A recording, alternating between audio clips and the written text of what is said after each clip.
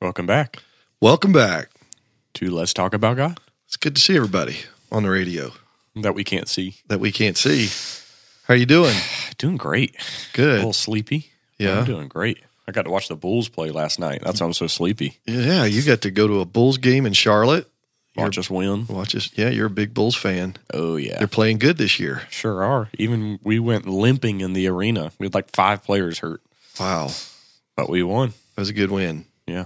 Yeah. Felt good. I'm trying to get over the plague. I got COVID It's no since good. our last podcast, and I'm making it, but it kind of kicked me around a little bit, but It's real. It's legit. I'm technically over. I'm over it. Yeah. Quarantine, the time period, but it just leaves you weak and all. So, but I still want to come in here and hopefully be able to do the podcast today. Still talk about God a little bit. Talk about God. Been leaning on God. Been talking to God through this.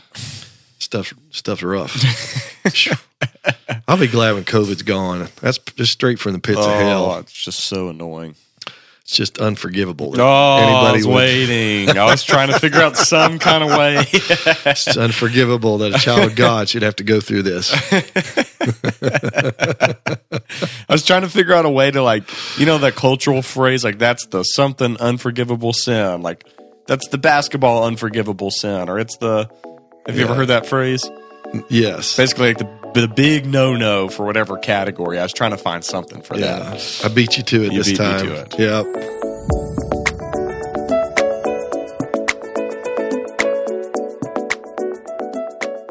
Well, today we are talking about, as you saw when you clicked on the podcast, the unforgivable sin, which is pretty interesting topic. Often called the unpardonable sin. the So some of you unpardonable, might know it as the unpardonable sin. or blasphemy against the Holy Spirit. Right. It's all the same category. And we were actually talking about this with the few of the ladies in the office, and before we went to record this, and talking about how many Christians over the years have kind of stressed themselves out, wondering, have I done it? Am I too far gone? Will God forgive me? There have been literally hundreds of thousands. I'll go that far. I mean, it may be in the millions at this point because church has been around for 2,000 years, of people who have been tormented, thinking erroneously, mistakenly, that they have blasphemed the Holy Spirit and damned their soul to hell. And that's a terrible way to live. Sure is. I mean, that would be horrible. And so we're going to try to help you with that today to understand that's You can breathe. not breathe. Sorry, we're dragging today. I gotta get my coffee in me. I will go so far as to say the people listening to this podcast, none of you qualify to be someone who's committed. If you're listening to our podcast, If you're willingly, unless someone's trapped you in the car and forcing you to listen to this. if you're willfully listening to this podcast, the chances are 100% that you have not committed the unpardonable the sin. unpardonable sin. And hopefully that'll help you today. So let's give you the 30-second definition. Here's mine, and I think we match up here. Blasphemy against the Spirit is a high-handed, willful sin, and I put this in bold, against the conscience, in which one rejects the clear and convicting enlightenment of the Holy Spirit.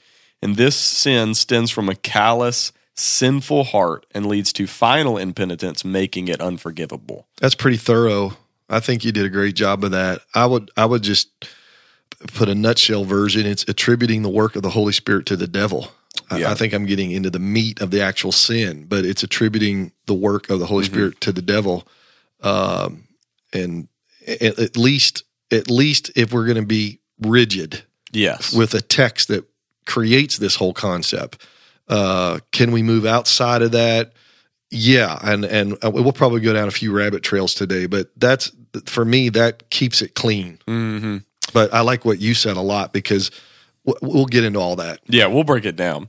So I think the best thing we could do is, listeners, just hold on. If you're not driving or something like that, go ahead and pull your Bible up on your phone, or if you got a physical one, to Matthew chapter 12, verses 22 through 32. We don't usually read very large portions of Scripture, but this doctrine actually comes from a narrative found in the Gospels. And I think the most thorough treatment is here in Matthew. So I think it would be fitting if we just go ahead and just read the whole story. That way we set up the context and you can kind of understand what we're talking about, what we're breaking down, and why we're getting what we're getting. So Matthew chapter 12, verses 22 through 32. Then a demon-possessed man who was blind and unable to speak was brought to him. He healed him so that the man could both speak and see. All the crowds were astounded and said, "Could this be the son of David?" When the Pharisees heard this, they said, "This man drives out demons only by Beelzebul, the ruler of the demons." Knowing their thoughts, he told them, "Every kingdom divided against itself is headed for destruction, and no city or house divided against itself will stand. If Satan drives out Satan, he is divided against himself. How then will his kingdom stand? And if I drive out demons by Beelzebul, by whom do your sons drive them out? For this reason they will be your judges. If I drive out demons by the Spirit of God, then the kingdom of God has come upon you. How can someone enter a strong man's house and steal his possessions unless he first ties up the strong man? Then he can plunder his house. Anyone who is not with me is against me, and anyone who does not gather with me scatters. Therefore I tell you, people will be forgiven every sin and blasphemy, but the blasphemy against the Spirit will not be forgiven. Whoever speaks a word against the Son of Man, it will be forgiven him. But whoever speaks against the Holy Spirit, it will not be forgiven him, either in this age or in the one to come. There it is. That's strong. That's very strong. Very strong. That would grab anybody's attention and make you worry and wonder a little bit. So we need to look at this. Let's do kind of a quick breakdown of everything that's going on. Just we'll hit every major point, and then let's go back through it and really have a conversation about it. So you can tell, and we didn't read it, but in verses 1 through 8, Jesus is already upsetting the Pharisees, who are essentially the religious elite of the day. It's very, very legalistic. They've misinterpreted the law. They've got all of the influence. So he appears to break the Sabbath in verses 1 through 8. God does not sin. He doesn't break the law, but he appears to break the Sabbath in their own eyes. And so they get upset at him. And in fact, Jesus tells them, "I'm Lord of the Sabbath." So now he's really making them angry that not only does he not conform to their rules, he claims to be Lord over the Sabbath, which he is. So then in verse 14, the Pharisees have actually already plotted how to kill Jesus because he healed a man with a withered hand in the synagogue, you guessed it again, on the Sabbath. And while he was there, he accused the Pharisees of evil. So Jesus is just like, all of this tension is building up between Jesus and the Pharisees, primarily where they perceive that he is breaking the Sabbath, which he's not. He's just doing good. And he accuses them of evil, and he's right, and he's healing a man. And so you can see their progression. They go from anger to let's plot to kill Jesus. That's where they're at when we start our text. And let me add, the Pharisees, there were some good Pharisees, like Nicodemus, but a lot of them were bad, like Paul, who was Saul. They had the window dressing of religion. They had the religious trappings, and on the outside, they looked like quote-unquote men of God. But inside, they were very sinful, wicked people. They were manipulative and mean, very mean-spirited. They were very rigid, ritualistic. They were rule keepers. And to the point, they were judgmental. Oh, my, man, they wanted to judge you in a heartbeat. Mm-hmm. And so they had this whole system set up. They were fakes.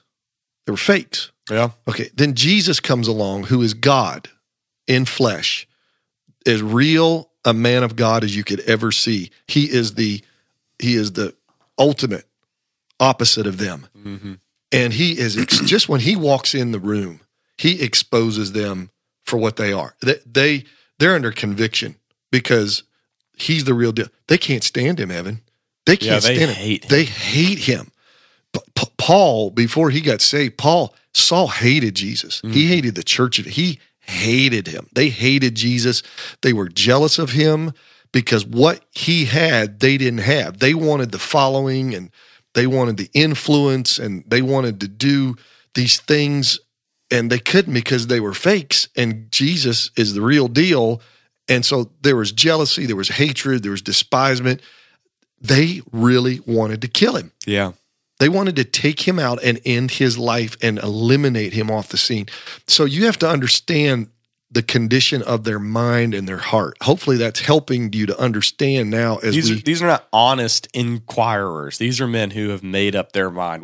They are his opponents. Yes. They are his enemies. Mm-hmm. They hate him. They want to kill him. And it's men who should know better, people who studied the law, scribes and Pharisees. They clearly had the word of God in front of them day and night, and they reject God. They had the word in their head, and they had a heart full of sin. Yes, that's right. So now you kind of know who these people are.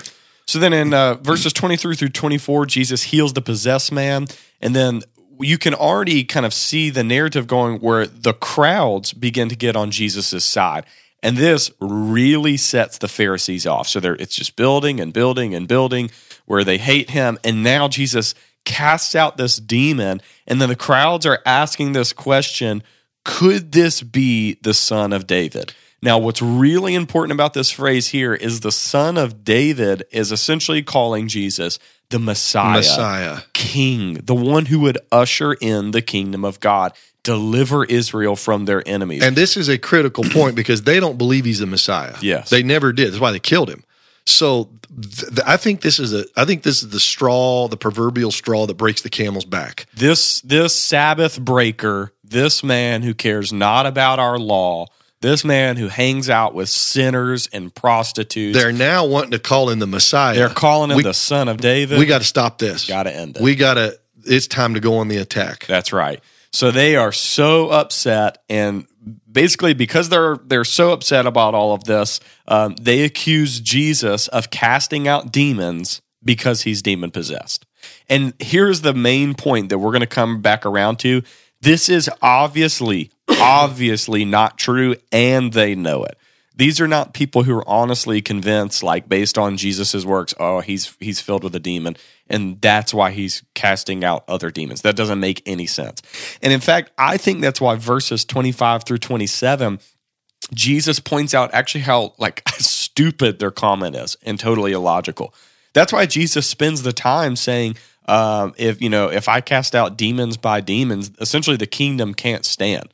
A kingdom divided against itself can't stand. He spends that time explaining that to essentially look at them going, you guys, I know you don't believe this. This is the dumbest thing I've ever heard. What kingdom fights itself and thinks that it's going to win? Satan's not dumb enough to do that.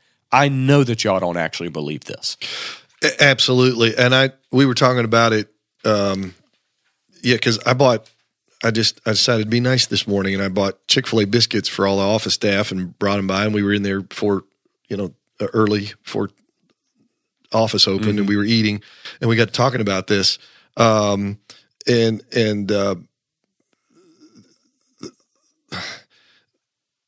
he comes at them from a rational point of view, then he comes at them from a moral point of view. Mm-hmm.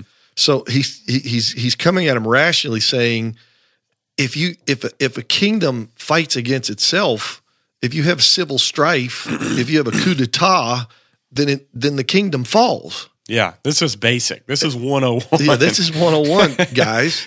So if the devil is casting out his own demons and they're losing possession of the person that they're controlling, then he's damaging himself.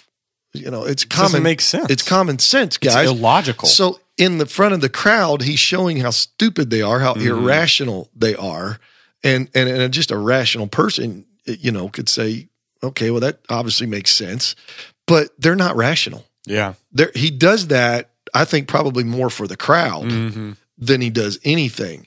So these guys knew what they were doing, and I made some notes. And if you're wondering, he calls them. They said he cast them out by Beelzebul. My Bible says Beelzebub. Beelzebul was a Philistine false god. Okay. So that's where the phrase Beelzebul comes from. It reaches way back to the Old Testament. But people have heard Beelzebub. They know that's the devil. So that's what it means. So I think the accusation, what I wrote in my notes for today, they're accusing Jesus of being an agent of Satan. Yeah. That's very serious. The enemy. Yes. Like the originator of evil. Right. They're accusing Jesus of being an agent of Satan. So when you think about, they just said, is he the Messiah? They said, no, he's an agent of Satan. This is like a wild, knee-jerk, they think he's the savior. We've got to nail him with like, what's the worst thing we could call? This is like playground bully stuff. This is immature. What's the worst thing that we could slander him with because we don't like him? We got to change the narrative because the narrative is moving towards he's the Messiah. We got to change the narrative and we got to break this thing down. And I agree with you. These words were not spoken in ignorance. Yeah. This was not an act of impulse. They stifled their conscience and they denied the evidence in attacking Jesus. And they continually and willfully rejected Jesus. They continually and willfully rejected the truth concerning Jesus. And what I want to say was what they did obviously was a sin. Mm-hmm. It was a sin against spiritual knowledge. Mm-hmm. Okay. Which is a good point, that when you know something to be true, but you sin again, you go against it, that's sin. Yeah. Okay. So they knew who he was, but they were just like in total denial. In fact, Jesus points this out. Well, I love that he comes after them. He says, if I drive out demons by Beelzebul, by whom do your sons drive them out? Right. So they had Jewish exorcists casting demons out. He's like, if I'm casting them out and I'm demon possessed, what about your own kids? Your own kids. Yeah. But then he said, for this reason, they will be your judges. But then he does what you're saying. He points out how illogical they are. Then he points out what makes sense. If I drive out demons by the Spirit of God, then the kingdom of God has come upon you. And then he says, how can someone enter a strong man's house and steal his possessions unless he first ties up the strong man? Then he can plunder his house. And so Jesus is saying, hey, let's talk about what makes more sense. If I drive out demons by God's own Spirit, the kingdom is here. Like right. I'm doing what David did. I'm the son of David doing what he did with the Philistines and with all of the kites, the Amalekites and all of those folks. I'm doing that in the spiritual. Like, that's what makes sense. And he says, and I've come to take back what the enemy has stolen, and I'm going to bind him first. And he's saying the devil isn't in charge here. It's the kingdom of God. God's in charge here. You got this backwards. You're saying that the devil is casting out the devil. No, it's not. The kingdom of God is coming upon you. God is doing this. And they're ignoring the blatant announcement and presence of God's own redemption and kingdom because they don't like the man who's doing it. Yep. And they insulted the Holy Spirit by intentionally choosing darkness over light, doubt over belief, and self-deception over truth. This was a sin of the heart and a sin of the will. Yeah. And I think, too, we can just kind of go through this and then let's just walk our way back through. But I think it's very interesting in verse 30, Jesus shows the black and white nature of his message and kingdom, where he basically said, you're either for me or against me. Anyone who is not with me is against me, and anyone who does not gather with me scatters. And so he's kind of painting this black and white, like, choose. It's me or it's not. You're either with me or you're in Satan's kingdom. Let's make your decision. And it looks like that you have. And then he closes it out. Therefore, I tell you, people will be forgiven every sin and blasphemy, but the blasphemy against the Spirit, so the Spirit is how he just cast the demons out, will not be forgiven. You can speak a word against the Son of Man, it will be forgiven him. But whoever speaks against the Holy Spirit, it will not be forgiven him, either in this age or the one to come. And lastly, before we kind of work our way back through in the logic of all these things, I think when Jesus says you can sin against the Son of Man or you can blaspheme against him, but not against the Spirit, I think Jesus is talking about how in his incarnation, he was a man of no reputation. He's a poor carpenter. He doesn't look very special. He's a king, but he's riding on a donkey. He's a king, but he's got a crown of thorns. All of those things where, hey, if you can't see me as a king, I'll forgive that later. But when like the Spirit of God shows up in unbelievably clear, unmistakable divine power and casts a demon out, that's as clear as you can get, and you still reject, that's on you, and that's unforgivable. That's smacking you in the face, telling your conscience, you know what's right, but I reject you anyways. I agree. I think that's it. I put a quote I had. It wasn't my quote, so I can't remember who I gave credit because we read so many sources and commentaries, but I love this. See if you like this. It is nothing less than a decided slandering of the Holy Spirit, an audacious declaration that the Holy Spirit is the spirit of the abyss, that the truth is a lie, and that Christ is Satan. That's wild. That's pretty strong. That's very strong. And so when you're talking about the unpardonable, unforgivable sin, that's what you got to do. Yeah. That's what you have to do. You have to have a seared conscience and a totally hardened heart. In fact, in the version that Mark gives us, I can't figure out the verses, but Jesus looked at them and it says he was grieved at the hardness of their hearts. So there it is. So now we've kind of walked through the story. Let's walk through it theologically. What is, in kind of summary, and we can just kind of have conversation, what is going on here? What's happening in their hearts and minds? And then let's transition. How do we walk into this today? Does this have anything to do with us today? Just kind of give us the theological summary now that we've really kind of walked through the text. Yeah. So, this is where maybe we got some rabbit trails we can go down. You want to just go down some rabbit trails? Well, before we do that, give us something clear. Yeah, let's give us what's the clear. So here's the thing. Give us a clear summary. So the summary is you cannot and you should not attribute the work of the Holy Spirit to the devil. You should not do that. I think that's the bottom line. That's the if you want to filter it down to what is happening here, don't take what God is doing, the Spirit of God is doing, and then say it's of the devil. And we don't mean that don't do it ignorantly, like you're actually convinced. We mean don't do it against your own conscience because you hate God. With a hatred and a despisement, and you're trying to affect other people and influence other people to turn them against God. That's what we're dealing with here. Mm-hmm. And the reason I said that is because people who fear that they have committed the unpardonable sin, that's where they struggle because they don't have the clear understanding of what this is about. Context creates this. And I don't think the Mark passage, the Matthew passage didn't say it. The Mark passage maybe did. Because it says, whoever blasphemes against the Holy Spirit never has forgiveness, but is guilty of an eternal sin. And then it says this, because they were saying he has an unclean spirit. Mm-hmm. That is probably one of the most important. I'm glad Mark wrote that. Yeah. Because there may be a little vagueness here that could leave people still worried. But that says right there that says it. There's your explanation. What is the unpardonable, unforgivable sin? When you say Jesus has an unclean spirit, that's not the Holy Spirit. So that defines it. Mm-hmm. That cleared it up. Thank God that's in the Bible. Yeah. So when people say, I think I've committed the unpardonable sin, I'm scared, I think I'm going to hell, I can't be redeemed, then no. And you've got to remember too, it stems from a hardened heart. So it's not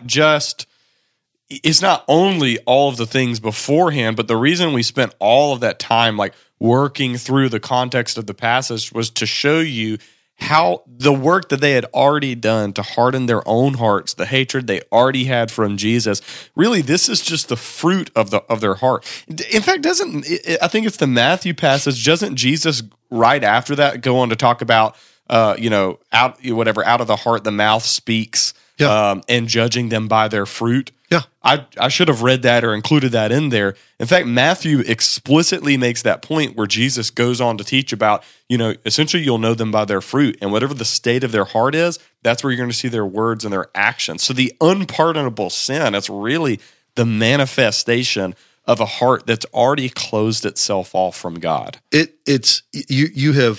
not even interested in, you're not even just not interested, you're adversarial. Yes, that's what you're adversarial. It's kind of like how Saul was. Yeah. Saul was a blasphemer. He claimed I was a blasphemer. Mm-hmm. But evidently he didn't blaspheme the Holy Spirit. But Saul said I did it in ignorance. Mm-hmm. So there is where you can do wrong in ignorance. Mm-hmm. Okay. These people weren't ignorant. They were malicious. They wanted to kill him. Yeah. They were murderers. Okay. So they were the worst enemies.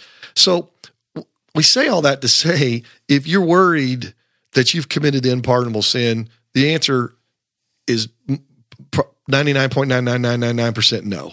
Unless your heart is so hardened that you will not seek repentance and faith, which is why it's unforgivable, you're good. And you're do you still feel conviction for your sin? And you hate Jesus. And if Jesus was here today, you'd shoot him. You would want to kill him. You would want to kill him. I just said that's not you. So I'm trying to say to you today, no. If there's a sense of spiritual feeling in your soul, you're good. I'm going to say this. You have not committed the unpardonable sin. Okay. As a matter of fact, I wrote my notes. Those who worry about the unpardonable sin haven't committed it. Yes.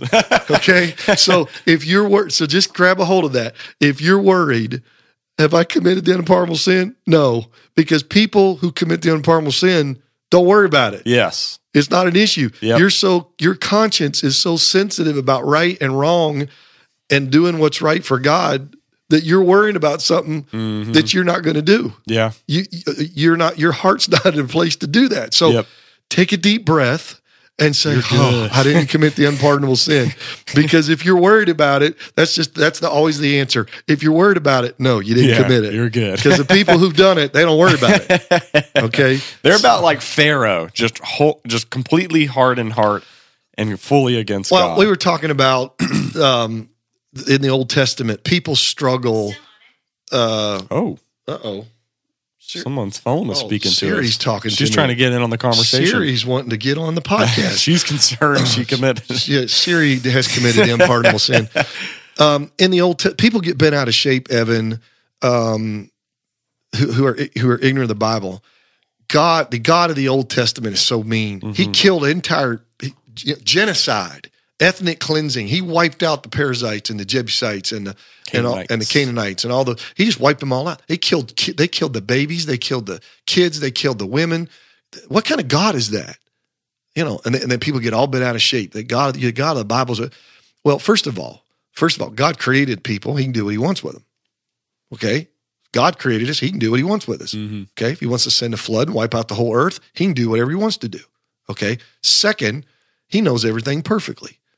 He's the righteous judge. He has a right to judge us whether we're doing right or wrong. He's the only person who can do that. He has a right to that. Third, God knows everything perfectly, so He knew that every person, all those Jebusites, Perizzites, Amalekites, all those, He knew none of them, they were so corrupt, so wicked, so perverse, so evil. He knew none of them were ever going to get redeemed. They were never going to serve God. They were going to perpetually, generation after generation, keep living in sin and wickedness. And I'm talking about like sacrificing their babies and things like that. To Moloch. Yeah, you took the words right out of my mouth. He said, you know what? There's no redemption for these people.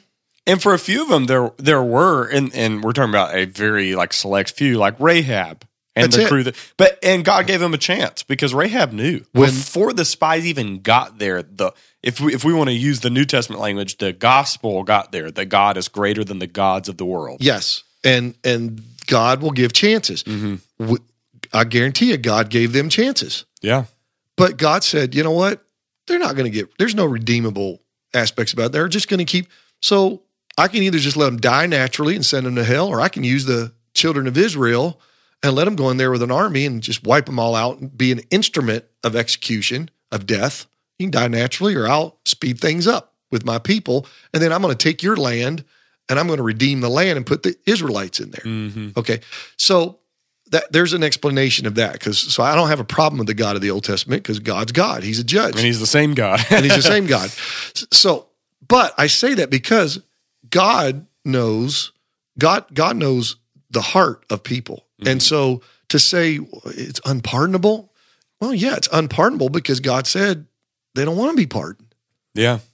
I don't think it's necessarily a sin that there's no recourse. I can't pull back from it. Oh no, it's not that. I think it's unpardonable because there's no desire for pardon. That's exactly what it is. To me, it's the final searing. If there's any life left, if there's 1% life left, this is the moment that it's gone. It's done. And someone who's committed the unpardonable sin will never come running back on, oh, Lord, what have I done? Please forgive me. And then God's going, nope, you went too far this time.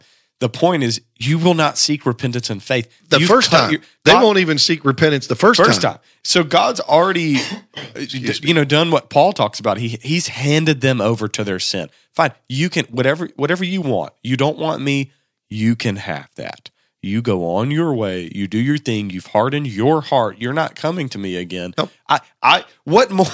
How about this? What more besides God completely possessing this person can he do?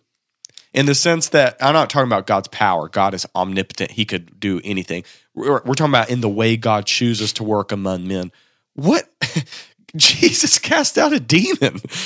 What else is left for there to do? Like, you can't be like, oh, that's so cruel. What are you talking about? He cast out a member of the dark kingdom. Yeah, the minions of hell. Who's tormenting this poor man for who knows how long, and he cast him out. The guy can't speak and he's blind and he can't talk. Like, you can't look at the Pharisees and just be like, I don't know, like maybe it was part of their culture. That what are you the guy's eyes open up, he can see for the first time. He's probably hugging Jesus. He's talking, he's praising God. And then they want to say, oh, he did that by the devil. You're a devil. It's like, what more do you want but God possessing this person and forcing them to believe? Like, he has already graciously, by the way, fully enlightened the world through this gift, and these people have rejected it anyways. Okay, you've hardened your heart. There's nowhere left to go. Well, let me go down a road to tie in the Holy Spirit, because you were asking theologically, how does this come into play? Because he does differentiate. And before I go down that road, let me go down a rabbit trail. Dr. Charles Stanley. I read Dr. Charles Stanley one time. He addressed this, and you and I talked about it. I'll get your feelings and your thoughts. Charles Stanley says that this cannot happen today in our time, that the only way the unpardonable sin can be committed is if Jesus is on the earth casting out demons in bodily form. Yeah, I would very much disagree with that. And I think even Hebrews 6:4-6 is maybe like an example of that not being true. Okay, so we'll get to that in a minute. Because I think at that point you have to deny the Holy Spirit's enlightenment. At the end of the day, the Son of Man was the one you can blaspheme against. It's the Holy Spirit who you can't, who is still here working. Well, and so I don't know if anybody has ever heard that or read that, but I thought that was an interesting take. Mm-hmm. I'm like you. My difficulty with that approach is first of all, what was it? Chuck Colson somebody wrote a book called The Second Incarnation. Mm-hmm. And the first incarnation was God coming in the flesh. Well, there's an incarnation now, which is the body of Christ. He is the head, we are the body. Because the Father sent me, so I send you. Right. So we are the incarnation so Christ is still at work in the world through us. Mm-hmm. So if I cast out a demon and then somebody is adversarial against Jesus, they can blaspheme and say, well, you're doing that by the devil. The same thing could happen today. So I don't know that I've read that more than once, but I give it to Charles Stanley but I read it somewhere else. Even if you go read the book of Acts, the book of Acts is very particular that the apostles go and do the same miracles Jesus did, the same types of miracles he did. They go and by the Holy Spirit, they raise the lame man, and then they get thrown in prison for it. The works that I do, you shall do, and greater works than these, because I go to my Father. Exactly. So the idea that the Holy Spirit can't manifest the way that he manifested in Christ is just untrue. And at the end of the day, what the Holy Spirit is doing is not only freeing this demon-possessed man, he's enlightening the world. That's what the Holy Spirit does. He enlightens. And even today, through the preaching of the gospel, through miracles, or whatever other means, the Holy Spirit still enlightens today, and that's light you can reject. And that's what brought me to what I wanted to share. I wrote this down. It is the Holy. So why is this so important? Now moving in a direction to the Holy Spirit, because Jesus is. Why is it? It is the Holy Spirit who convicts you. Mm-hmm. It is the Holy Spirit that draws you to repentance. It is the Holy Spirit, by the Holy Spirit, through the Holy Spirit, that you are born again. Yeah. It is the Holy Spirit who gives you spiritual life. It is the Holy Spirit who will resurrect your body and give you immortality and incorruptibility one day. Mm-hmm. It is the Holy Spirit who produces his fruit in you. It is the Holy Spirit who makes you like Jesus. So to speak against the Holy Spirit by calling his work demonic is to essentially eliminate his redeeming work in your life. Yeah, that's it. So when you're calling the Holy Spirit an unclean spirit, okay, you effectively remove the possibility of pardon in your life for salvation. You are severing yourself essentially from the only person and power who can save you. That's good. I mean, that's it right there. Where else are you going to go? Right. There's nowhere else to go. There's nowhere else to go. Yeah. I think you're spot on. May kind of hit Hebrews 6. Yeah, let me read you Hebrews 6, verses 4 through 6. And this from the author of Hebrews, and some pretty strong words here. This is the Bible right here. Context. The book of Hebrews is a book all about apostasy. And what we mean is that a lot of Jewish folks had converted to Christianity, but since then, the Pharisees had come back around and had really been giving them a hard time and giving them lots of persecution and just being on them and making life difficult. And trying to seduce them back to the law. And that's what was happening is they were calling them back to Judaism and essentially saying, hey, you need to high-handedly reject Christ, essentially re-crucify him, declare he's a guilty criminal who deserved to die, and come back to Judaism. And so what folks were doing was to escape persecution. They kind of did this just awful, high-handed rejection of Christ in order to escape persecution. And that's what the whole book of Hebrews is about, is the author of Hebrews is encouraging people, stay faithful to God, don't be like the children in the wilderness, and he's giving an apologetic for why Christianity is the fulfillment of Judaism and why it's better than Judaism. So let's stick with Christ. And that's kind of the whole theme of the book. So then he says this, Hebrews 6, 4 through 6, for it is impossible to renew to repentance those who were once enlightened, who tasted the heavenly gift, who shared in the Holy Spirit, who tasted God's good word and the powers of the coming age, and who have fallen away. This is because to their own harm, they are re-crucifying the Son of God and holding him up to contempt. This is very, very, very strong language. So the author of Hebrews isn't saying if you're a Christian and then you just kind of backslide, you can never come back. If you fall into a period of sin, you can never come back. If you honestly get convinced of, you go through a spell of atheism or some other kind of religion or something like that, like this is not saying you can never be born, you can never be redeemed again and come back. We all know, and we have examples from like people like the Apostle Peter denied Christ 3 times, right, and then received him back. So that's not what this is saying. So we're talking about a particular. So what does Jesus do through the casting out of the demon? It's enlightenment, and then take that theme of enlightenment and now apply it to a Christian. Not only have they been enlightened externally, but internally through the dwelling of the Spirit. They've tasted the heavenly gift. They've shared in the Holy Spirit. They've tasted God's good word. And listen to this, and the powers of the coming age. The end times have almost broken through into the present. And we've, the Bible calls the Holy Spirit the down payment, essentially, of the end times of communion with God through the Holy Spirit. So we're talking about this like deep experience and revelation of what it means to be a Christian, and then they fall away. Why can they not be renewed to repentance? Because they're re-crucifying the Son of God and holding him to contempt. So what they're doing in reverting to Judaism is, this is not like, I've waffled back and forth. This is not like spiritual kind of laziness or something like that. This is a high-handed re-crucifying of the Son of God against my own conscience that the Spirit of God has enlightened. this man deserved to die on a cross. He's a sinner, criminal, condemned and judged by God, and holding him up to contempt. They've denounced Christ. It is a total denunciation of Christ. That's what we're a deliberate and decisive abandonment of the Christian faith. You have turned your back completely. Like, think about the Apostle Peter. The Apostle Peter makes a quick 3 decisions under fear, but he never holds Christ to contempt. He doesn't reject him in that.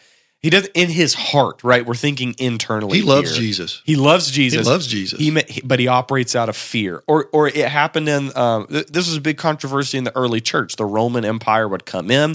They would start persecuting Christians, and some would give up their Bibles and face persecution and all these things. And not give up try and keep their Bibles, I'm sorry. But they would identify themselves as Christians. Others would very quickly denounce Christ, knowing that they didn't mean that. And then once it was settled, feel awful about it. The church had to work through, how do we re-accept these folks? So we're not talking about that. There are opportunities for that. This is high-handed, disgusting, against my own conscience, re-crucifying Christ, declaring him to be a guilty criminal, walking away. Well, I think the whole thing. I think there's another way to word this. You have become as one who has crucified Christ. Yeah. You are the Pharisee. You've said, let his blood be upon us and our children. Yeah. You that's what he's saying here is you took the crucified Christ and who was your Redeemer, and now you've swapped places, and now you're just seeing you're as bad as the people who crucified him. They didn't trust the people who crucified him. Did not believe in him at all. They hated him. Yeah, we just keep circling back to that. They got it done. We killed him. Great part about that is the chief priest's job to kill the Passover lamb, and he didn't even know he was killing the Passover lamb that weekend when they put Jesus on the cross. That's great. That's a whole nother thing there. but yeah, you're right. So again, this I think does speak to that. Is you can get to a place where you totally reject the Lord, and that's what a horrible way to be. But there are people like this. Yeah, that just totally reject the Lord. They're totally and this wicked. Is not easy to do. Would you say? I say this is probably very difficult to do, in my opinion. Yeah, you have to be just. Well, I don't know. We're born with a sin nature, and I guess you can choose if you just want to choose to reject Christ. You and I've grown up in a Christian environment, Christian culture. It may be harder for us, but if there are people that love sin and love the world and hate God and don't want any accountability, and I think it can be done. I think it can be done by people who just say. I guess I'm saying I don't know that it's a snap decision. I don't know that it's something that overnight you just. Oh no! I think this is slow cooking in your soul. I think this is a slow digression. Are you talking about somebody who's been saved though for the Hebrews people? Yeah. And again, I don't know how long these folks had served the Lord too. That the early church hadn't been around that long. So that's a question, boy. That's so subjective. Only God knows. I think in my opinion, right? Like this is just me, just out here talking. I think it would be a little difficult.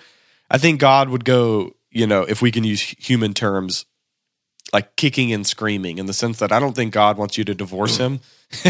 And I think he would fight tooth and nail to the point where you eventually, you're donezo. But I think God would really send everything your way. Yeah, if you're redeemable. Yes. But again, it gets back to God's knowledge is God knows. So I want to go down, I think we've kind of covered it, haven't we? I think we basically, I'm just like looking at our notes here. I mean, yeah, we've pretty much covered that. So I want to go down a rabbit trail. Got you. And that rabbit trail flows out of the fact that I'm spirit-filled. I'm baptized with the Holy Spirit. I operate in the gifts of the Spirit. I believe in the gifts of the Spirit. I pastor a Pentecostal Spirit-filled church. And I want to make sure I delineate here. Yes. Okay. I'm not saying that what I'm about to say, I'm not saying this is in the category of the unpardonable sin. But I think there's some lessons to be learned here. And I think we've covered all the other ground pretty thoroughly. I want to speak to people who are both Pentecostal, Spirit-filled, and for anybody who's listening who's not Spirit-filled or does not have a Spirit-filled, if you're Baptist, Methodist, whatever, the Holy Spirit of God is God, okay? The Trinity, Hear, O Israel, the Lord our God, the Lord is one. God is God, but he's three persona, and the Holy Spirit is God. A lot of churches, a lot of people know a lot more about God the Father and God the Son than they do the Holy Spirit. But he is alive and well and active in this New Testament era. We have to have the Holy Spirit. I just read all these things that he does in us. Mm-hmm. You have to, he is your life. If you didn't have the Holy Spirit, you'd have no spiritual life. Mm-hmm. You have no idea. Your body is his temple. Mm-hmm. Okay. And he is supernatural. He does supernatural things. He has supernatural power. Miracles still happen, all these things. Okay. Mm-hmm. I have seen, Evan, where non-Pentecostals and Pentecostals can get glib with the Holy Spirit, mm-hmm. God the Holy Spirit. I have seen non-Pentecostals, preachers, I've heard them in pulpits, make jokes about the Holy Spirit. Mocking, speaking in tongues. I've heard them mocking, speaking in tongues. I've heard Pentecostals mock speaking in tongues, and they'll make joke things about the works of the Holy Spirit. I love humor. You and I got a great sense of humor. So I got more jokes about like your papaw. I got a joke for everything. But there are certain things you need to draw a line and say certain areas are off limits. I get on Twitter and every once in a while somebody, people, they'll make cracks at charismatics and jokes about Pentecostals and jokes about the Holy Spirit. And I don't like it. I think there's a line you have to draw. Which is not to say you can't joke about our maybe like cultural things, right? Like something funny that happens in church, but when you're like mocking tongues and interpretation or like a direct work of the Holy Spirit, you're not mocking human socio-cultural. Well, like, and I'm going to feel weird doing this, but I mean, I've known guys, I went to college with guys, they'd go, oh, shoo, ma. They would I don't like that. They would do that. If somebody start talking about the Lord, they would just go, shoo, ma. Well, it feels like you're trivializing a real work of God. Right. And I almost think it's like a nervousness, like they don't know how to respond to somebody sharing something the Lord did. And so in their nervous energy, they just do that. But it's, so first of all, it's kind of immature, but second, it's disrespectful. Mm-hmm. And I just never have liked it. I've been around guys who do it and I just sort of shut down immediately. We'll all be laughing. And then I just kind of internally, I'm like, I don't like it. I personally don't. So I guess what I want to say is, I think there needs to be an awareness that we need to have a reverence for the things of God, especially for the Spirit of God and the super things. Even if you're non-Pentecostal and you say, well, I don't know about you can disagree, or maybe you can, have questions and doubts without being disrespectful. I think that's one of the lessons I learned here is, and then here's the other thing. So anyway, that's my little soapbox. And I just think God is God. He needs to be reverenced, and that includes the Holy Spirit. Yes. Second thing that I want to address is, I'm not saying this is the unpardonable sin.